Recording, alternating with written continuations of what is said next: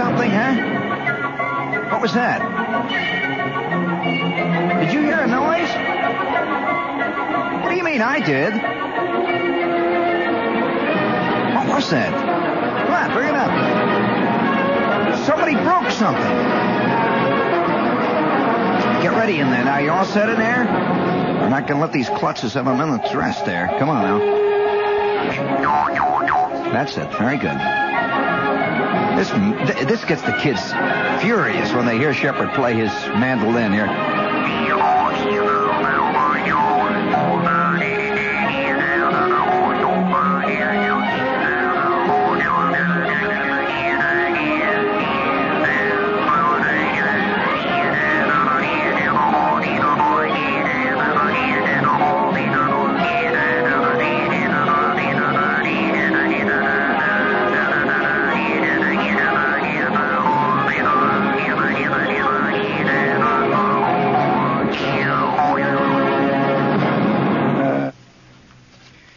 I'm standing there, you see, just minding my own business. Boy, you never know. You really just don't know when you're going to get the truth.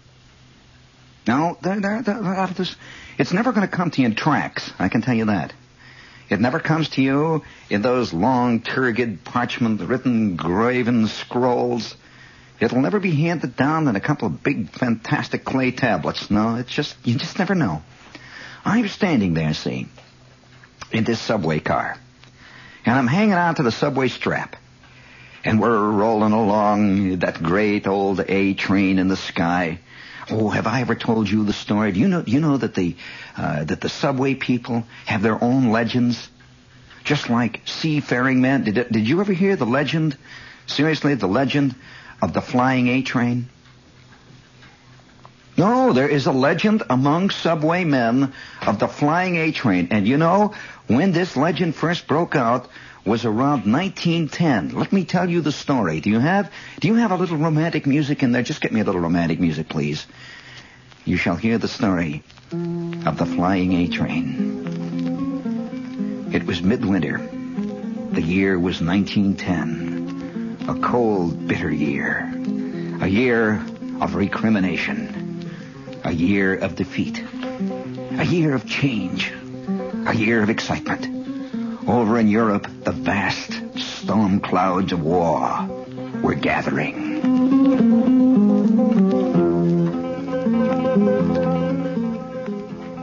And a substitute motorman named Charles McSweeney, who lived down on Houston Street, one night was waiting in a subway station, waiting for a train to take him home from work.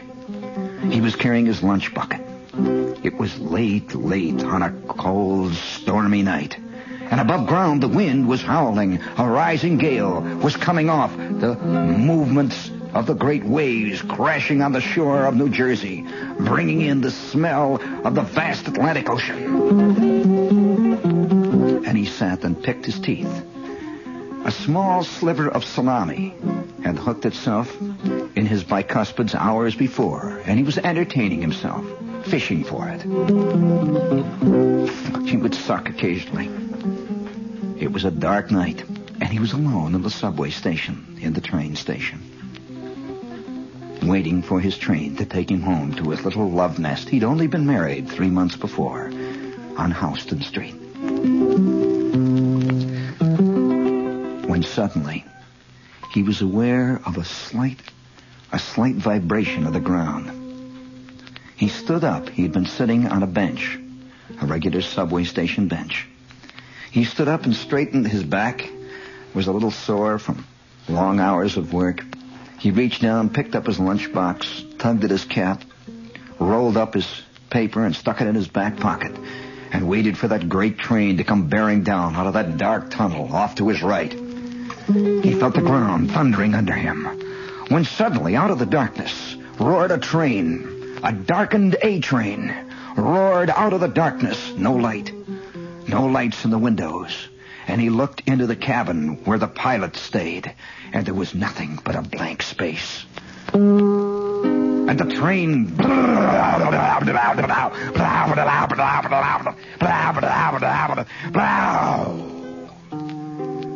it was gone. A darkened, empty train had roared along that A line, thundering its way from nowhere to no place. And it was not on the schedule.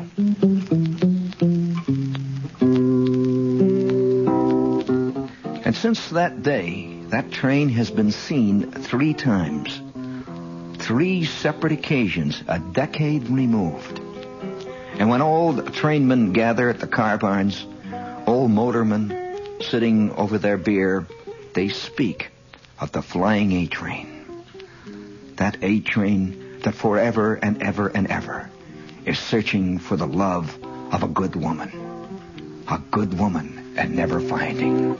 You didn't know that story? Yeah. Well, you never know when you're going to get the truth, see?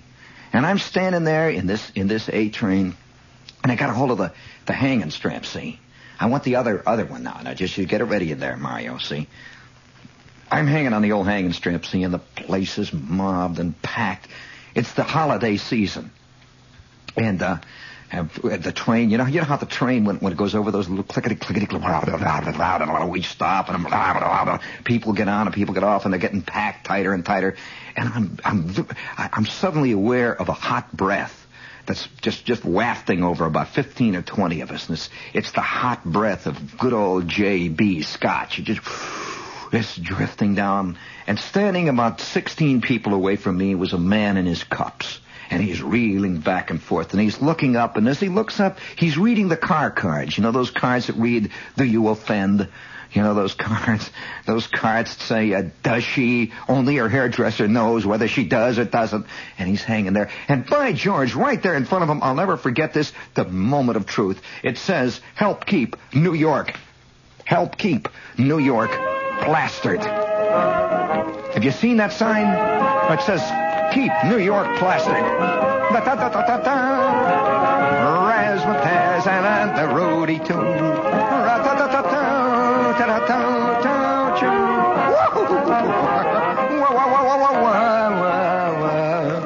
Oh, you want to hear the Ballad of the Double E Train? Oh, well, that's nothing, of course. Keeping New York plastered. We're living right in the middle of it, fella. We're all sitting here on the edge of this fantastic Roman swimming pool.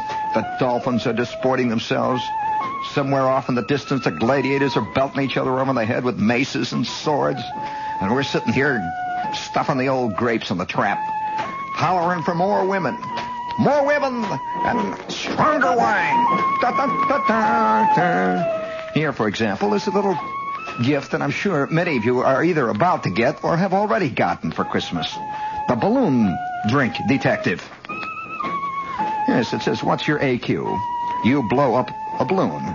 This at a party can be amusing and usually is, but our device has a more serious purpose: to test the amount of alcohol in your system, your alcoholic quotient, as a warning against driving and just for a fun game.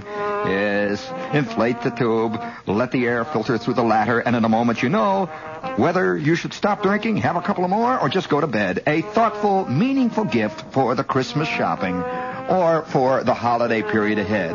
Stuff that little stocking with the Santa's little friendly gifties here. Can't you just see this guy reeling out there, trying out his Christmas gift? And that goes right along with this one here. I think you might have seen this one. Lights up, friends. Battery-operated beer glass.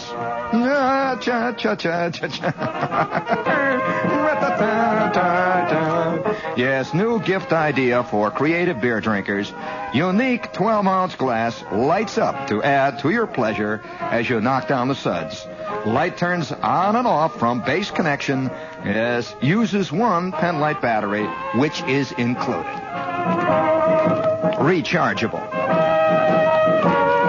Satisfaction guaranteed. 3 colors available.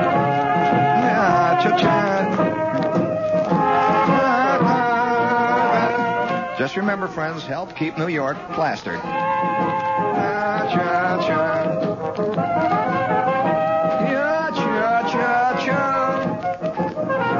Oh, we also have a little gift suggestion here from one of the catalogs. It says, wine-making kit, America's newest hobby. Wonderful for children. They learn chemistry that way. Just let it go into the next cut, Mary. That's all right. They're all the same. Wow! Rasputin. Bring it up there. That's very good. Oh, blow it out, Dad. Wow, wow, wow, wow, wow, wow. I love that. You know, speaking of that, that business of that whole holiday whoopee world. I remember one time when I'm this kid, see, there was one thing that I was extremely proud of. Keep that cut up. That's a great cut. You just keep that cut, the one you just played there, because I'm going to use that. We're going to need that one.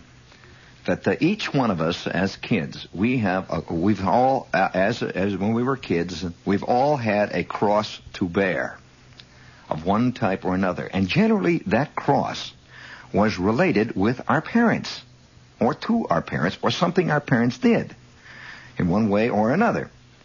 And one of it was a mingled cross and blessing. It was very hard to tell. My father, I don't think I've ever told this on the air. I maybe should say this for the limelight some night. But my father, shucks, I don't know whether I ought to tell it. No, I'm leaving myself wide open to all kinds of rotten, jazzy remarks, and I just don't want to do that. People have written me many times that, Shepherd, you must have showbiz in your veins. Was there anybody in your family who was in showbiz? Well, no, not exactly. That is officially. But my father was a standard Midwestern type, who, by the way, also was written up. That kind of guy was written up by Sinclair Lewis. He was written up by guys like George Ade. My father was a famous and very, very well recognized life of the party. And yes, he was. I might admit this.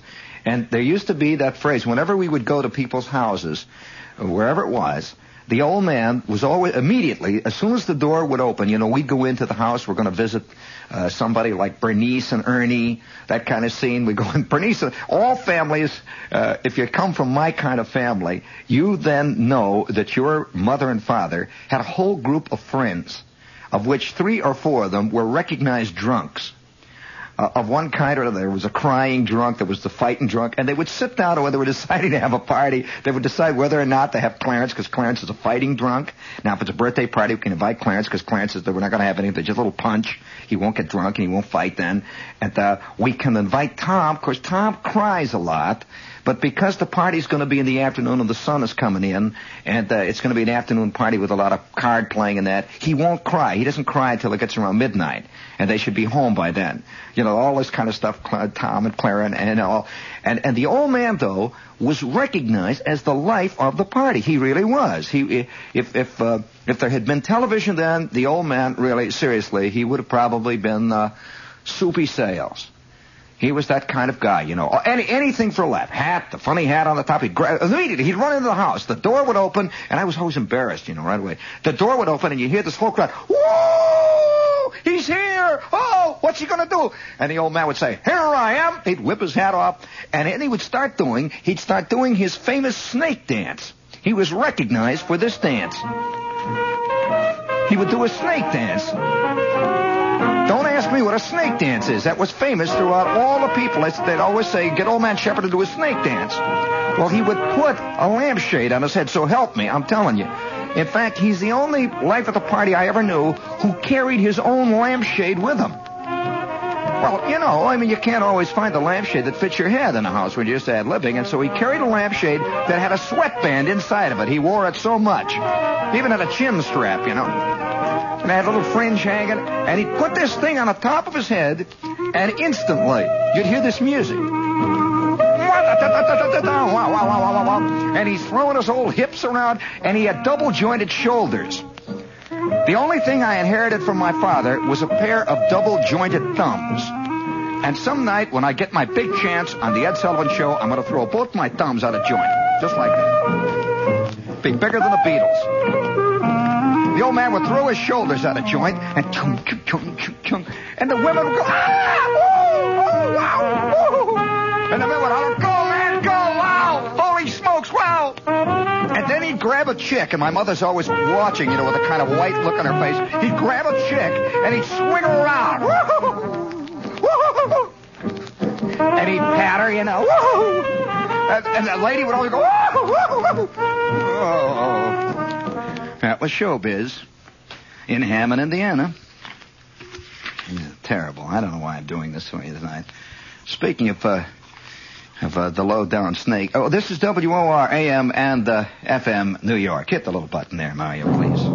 Brace yourself for greatness. The book the world could not lay down is now a motion picture.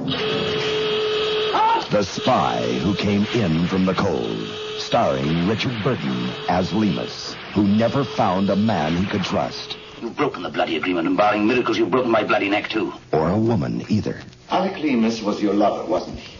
Yes. Have you had many lovers, Nancy? The Spy Who Came In From the Cold.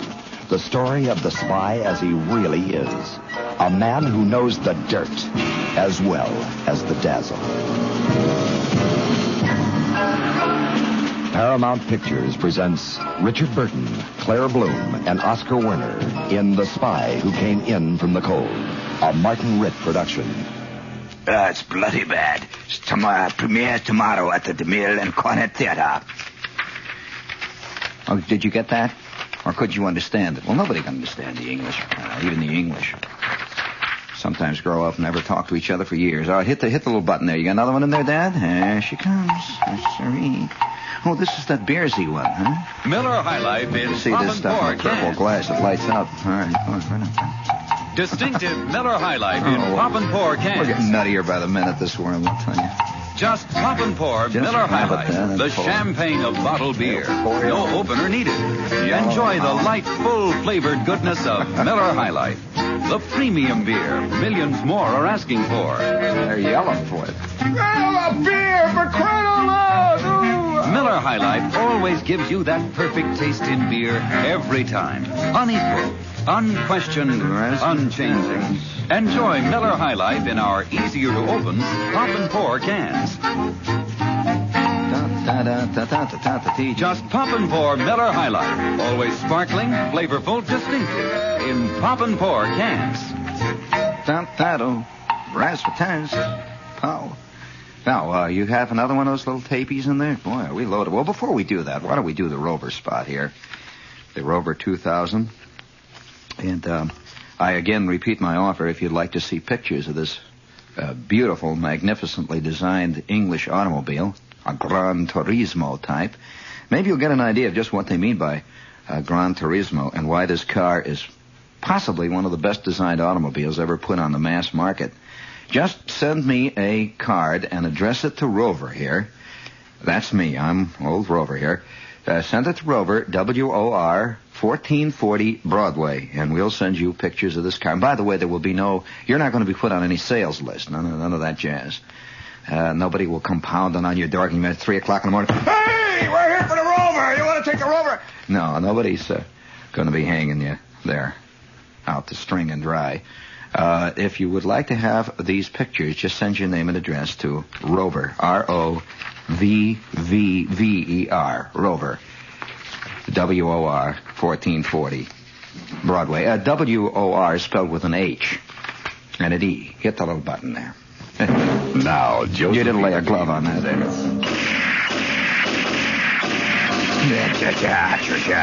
Marcello Mastroianni against Ursula Andress. He makes all the movies that come out of Europe. 10th Victim, an unusual comedy about guns, lovers, and the hunt. The game that separates the men from the boys. Makes 28 movies and a makes week. them targets for the girls. The 10th Marcello Mastroianni victim. Marcello Mastroianni as the prey. Who hasn't got Marcello Mastroianni really Ursula Andress as the hunter, who's game for anything.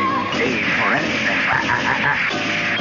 They're murdered together. Marcello Mastroianni and Ursula Andress in The 10th Victim, a Carlo Ponti production from Embassy Pictures in color. The 10th Victim, all about things to come and ways to go. Now playing at Lincoln Art and Lowe's Tower East Theaters. We once again return to the world of reality. Ra-ta-ta-ta-ta-ta. Oh, yeah, wait a minute. Holy smokes, we've got another one. Boy, are we loaded tonight. What is this, Christmas trees, Bill? Oh, I forgot the old electronic workshop. Let's see. No, they're closed now. We better be. We have the electronic workshop on hand, and if you're hearing a lot of funny noises out of your radio, you're either listening to the wrong station, or you should visit the electronic workshop. We don't have funny noises here. These are all artfully contrived noises. What is that? Super regeneration? Crying out loud. Oscillation in the final stage, everything. We have electronic workshop, and they're at 26 West 8th Street in the village. And if you would like to see their magnificent KLH equipment, they're on hand. By the way, all jesting aside, if you're going to pop this Christmas, or if you already have for hi-fi equipment, I'm sorry for you if you haven't done it at the electronic workshop. But they'll be glad to maintain it for you. And if after a couple of weeks it blows up, they'll trade it in on some stuff. And they'll be there Christmas, too, which ain't the truth of a lot of outfits, you know. This is the Electronic Workshop, 26 West 8th Street, and their number is Gramercy 3014. Oh, okay. Very good. Now, we return once again. You know, that reminds me, I don't know why I'm of course, I have to admit that I planned to tell you this story. I might as well tell it to you. But the idea of the snake dance used to embarrass me when I was a kid. And they would this is the time of the year when kids are already developing that buzz in the ear. You know, that kind of bored, awful feeling because they're going to have to be stuck in bedrooms. And when the big type people, the parents, are going to the parties, and they stick them in the bedroom and they pile 17 coats on top of you. Fur coats that smell like all kind of powder and perfume and tobacco and stuff and cat fur and everything, and you're laying there underneath all these these coats, and somebody invariably hollers. Usually it's one of the official type ladies. She opens the door, slams it open, and says, "Now go to sleep." And you're laying there, and there's about 28 other kids scattered around. Some of them are stuck under the daybed, and they're piled up on top of the coats like cordwood. And there's whispering and yelling and pinching and stuff. And somebody says, "Shut up and go to sleep, will you, there?" You know, it's the big New Year's party. And they slam the door. And then you hear all this raucous, wild laughter and swilling and bottles falling and people yelling. And in the next room, you hear a lady is being chased into the room by somebody else's husband. You hear a lot of giggling and hollering again. And then you start hearing people telling these, you know, they start telling these stories. And once in a while, somebody hollers out and says, "Shh, the kids can hear." Boy, and how. The kids will really hear it and say, and it's, oh, wow, what a boring time. Well, every time that this would happen, about halfway through the party, I'd hear somebody hollering about the snake dance. And I would be alternately embarrassed because my old man danced the snake dance. Or I would be delighted because my old man was a big smasheroo, socceroo in showbiz. You know, I think all kids whose father are in showbiz feel that way. I've known several children, grown-up types, as a matter of fact, whose father was a, big star, big singing star, big musical star. They were both proud of the old man and at the same time embarrassed. You know, it's kind of embarrassing to see the old man up there wearing grease paint, and he's got all little pink cheeks, and he's singing, "Yes, sir, that's my baby. No, sir, don't mean maybe. Yes, sir, ra-da-da-da-da-da." Somehow, that, it isn't quite right. Well, on one of those particular parties, I'll have to tell you this story about the great night. It was between Christmas and New Year's, and we got this call. My mother got a call. And we were supposed to go over and visit my Aunt Min. And the reason we were supposed to go over and visit my Aunt Min was because my Aunt Min was celebrating the breaking in of her new, big, fantastic, unbelievable Christmas present. And she didn't tell us what it was. She says, "Carl surprised me. I will never forget it." Carl was our drunken uncle. And Uncle Carl never had more than $2 ever to rub together. And whenever he did have $2 to rub together, he rubbed them together down at the Bluebird Tavern. And he kept them there and tried to light a little fire with them. He'd rub the $2 and finally the fire would be lit. It would be lit by drinking 2.5 gallons of Sneaky Pete, which he bought for the $2. And so Uncle Carl was also, like many drunks, a fantastically sentimental type. primarily because he was always feeling this little sense of I suppose it was connected with conscience. He always felt that somehow he shouldn't be sitting down at the Bluebird for 6 weeks straight, or laying down at the Bluebird for 6 weeks straight, down there among all those feet. He'd be down there. And so every couple of months, Uncle Carl would make a grand gesture, fantastic gesture. Like he'd take the whole family out one night. All 17 of his kids, he'd take Aunt Min on this big gesture and buy them all ice cream cones. Just take them out, just like that. Or go down and buy them all chop suey. Take them to a Chinese restaurant. And everyone would know that. Immediately, my Aunt Min would call up the next day, and the phone would ring. My mother would pick up the phone. She'd say, hello. Oh, hello, Min. She always expected, there were two kinds of calls we got from Aunt Min. It was like, oh, hello, Min. What? No, we haven't seen him. 3 weeks? Oh, I wouldn't worry about it. The last time wasn't the last time 6, 7 weeks like that? Oh, I see, huh? You mean even Charlie hasn't seen him? Well, I wouldn't worry about it. No, he'll be all right, yeah. Uh-huh. Well, okay, if he staggers past here, we'll try and grab him, yeah, on the way past. Yeah, I'll tell all the kids to watch out for him, yeah. He may be under the porch. Yeah, okay. That was that one. Now, that was one call. The other call was, hello. Oh, yes, Min? Oh, isn't that nice? He did. Really? He bought all the kids ice cream cones? Uh-huh. Oh, isn't that nice? Carl's so wonderful. Yes.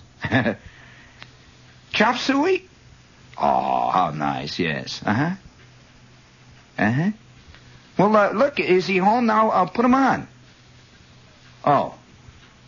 I see. Uh-huh. Well, don't worry. He'll be home tonight. Uh-huh. Oh, he did, huh? Well, I wouldn't worry about it, uh-huh. Well, that was very nice about the ice cream cone. Uh-huh, yeah. Well, if we see him, we'll send him home. Yes. Well, those were the two calls that we got in our house from the Uncle Carl menage. Well, one one holiday, there was this call. Hello? He did what? Oh. Yes, we'd be glad that, yes. See, my mother had one rule. My father hated like he was out of his mind to go over there. He hated like he was out of his skull to see Aunt Min. And so there was a standard rule in the house. Do not ever commit yourself to go over to see Aunt Min unless you check with headquarters, meaning the old man. And so my mother's on the phone. Hello, yes, Min. What? Well, just a minute. I'll see. Yeah, he's down in the basement. And she puts her hand over the mic, over the receiver. She says, "Hey, Min wants us to come over tonight." I can't tell her that. Now, come on. Look, it's been over a year, yes.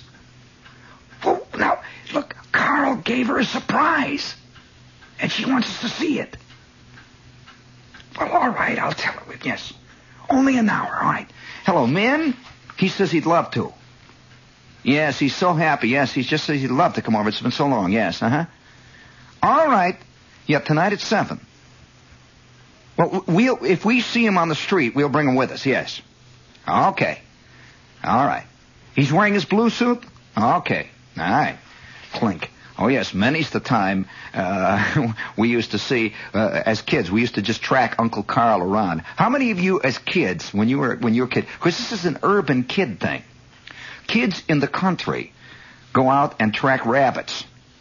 That's sure. Kids Saturday afternoon, they go looking for rabbits, or they track beavers, I presume, or they track elks, I suppose, or moose, or meese, or whatever it is. They track. When we were kids, we would go out and track drunks. Did you ever do that when you were a kid?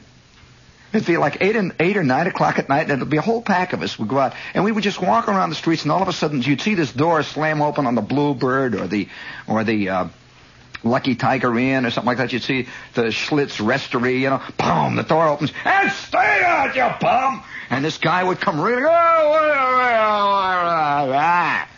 and we would trail him down the street. He's weaving, you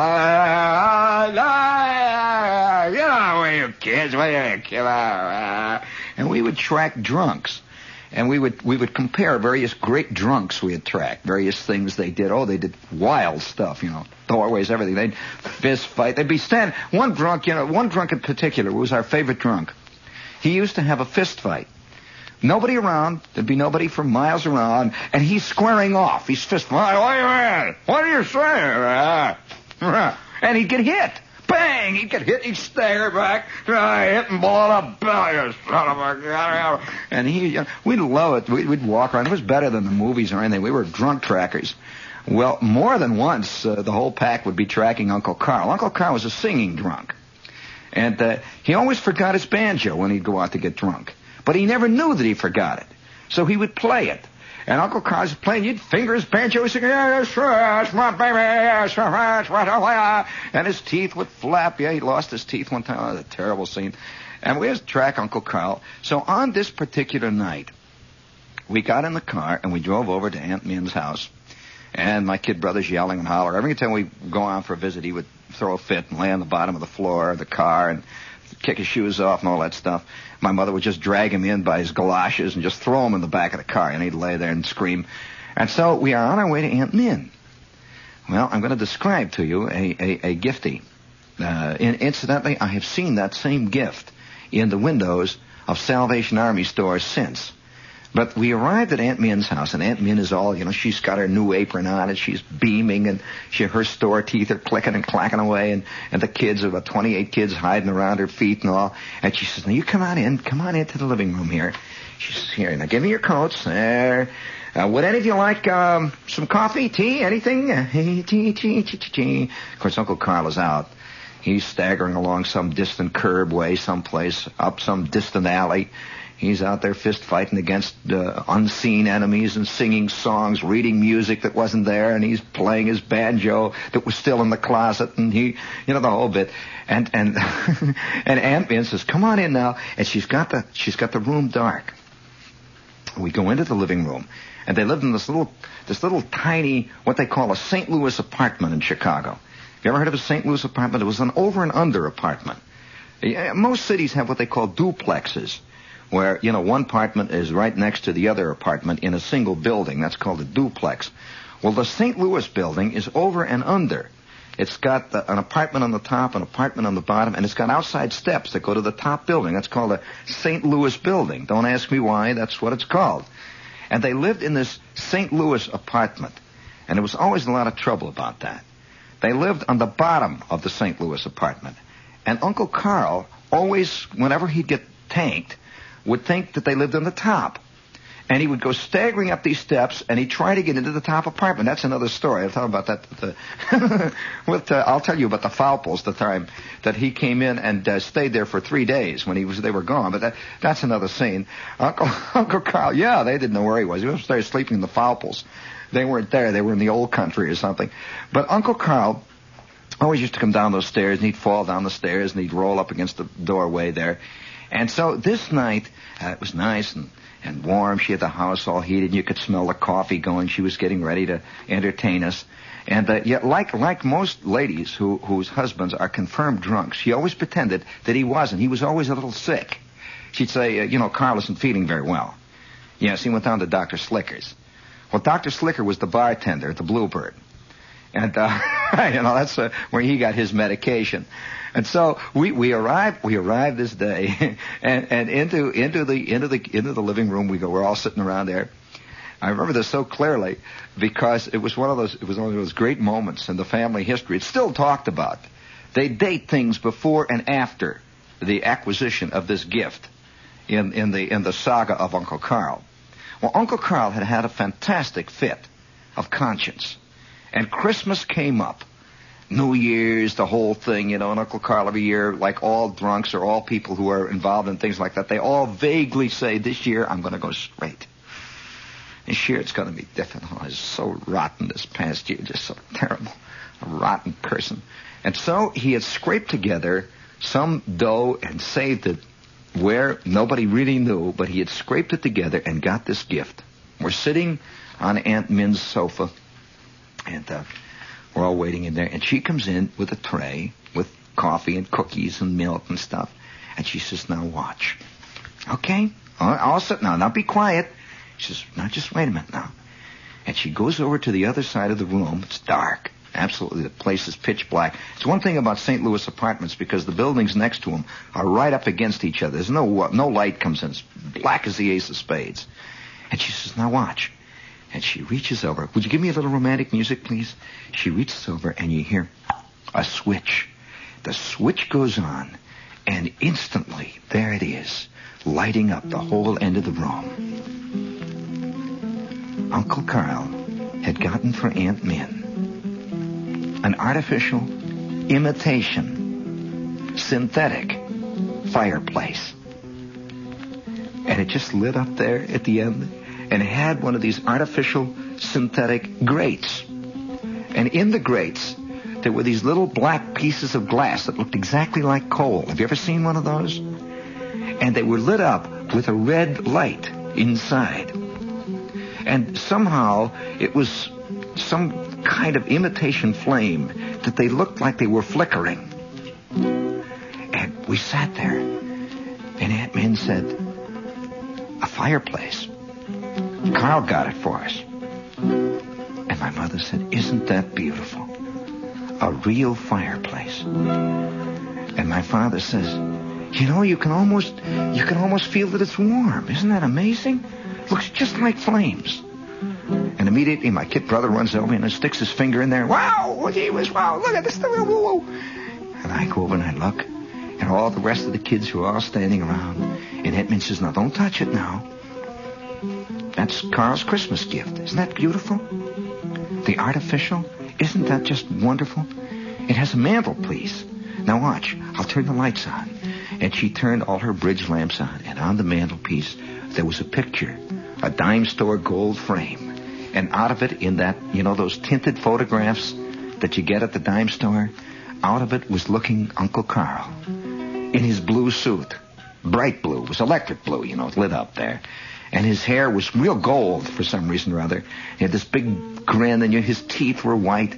And Uncle Carl, that was the one day they caught him between drunks. And they took a quick picture of him. And now it's in that frame. And he's looking out from the top of the mantelpiece next to a vase. Now, the vase, by the way, if you're interested, was given to Aunt Min by my grandmother, who gave this Christmas gift to everybody in the family for years. She would take a pickle jar, a Heinz pickle jar, and she would line it with little pieces of red and green and yellow tissue paper that she had taken from the inside of Christmas card envelopes of the year before. And she would paint little black lines around it, little gold things, and that was the vase. And sticking out of the vase, there were 4 wax peonies reaching for the sky. It was Midwestern beauty in full flower. The artificial fireplace roared. Uncle Carl beamed out of his Woolworth frame. And the 4 wax peonies reached for the sun in the St. Louis apartment.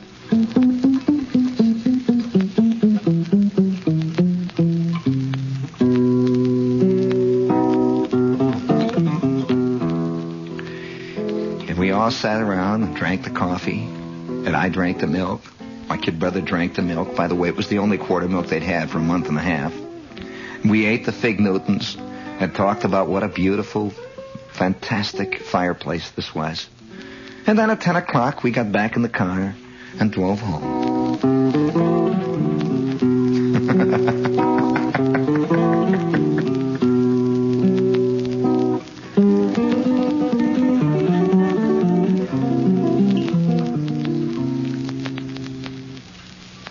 Very good. That's American family life among the peasantry. Oh, of course it is. Let's face it. I mean, this is unrecorded. I never have read anybody write about anything like that in fiction. And we've all lived through it, right, Mario? That kind of thing. I have never seen any of this kind of American life written about or reported as though it never occurred. And there it was. And for years, Aunt Min had her fireplace. And whenever there was big moments in the family, she never used it to, she didn't want the bulb to burn out. She had an idea if she used it too much, the bulb would burn out and no one would know how to fix it.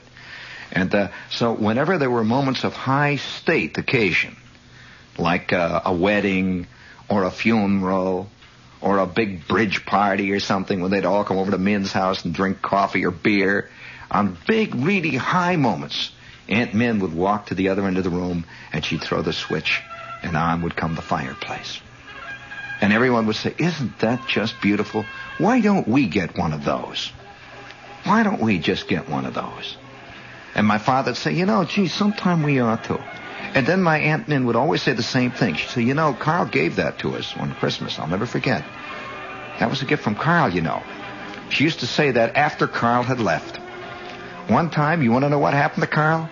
One night, after Aunt Min had thrown his teeth, he got his teeth from the relief. He one time came home, he was down at the Bluebird having a great time, and Aunt Min she was fantastically angry one night. And she took his teeth and threw them down the air shaft. And they never found them. A couple of days later, Uncle Carl was sitting there, and Aunt Min says, look, I want you to go down to the delicatessen and get 15 cents worth of summer sausage, sliced thin. He said, all right. He was gumming all his words in those days. And he headed out for the store, turned left at the corner of Crawford Avenue and Irving Park, and never came back. Just kept right on going. They say he headed for China. Never was heard from again. And for years, Aunt Min would say, that's the fireplace that Carl gave us one Christmas. Isn't that beautiful? Just so lovely. And he would look out from the top of that mantelpiece with his blue coat for year on year on year, next to those 4 magnificent wax peonies.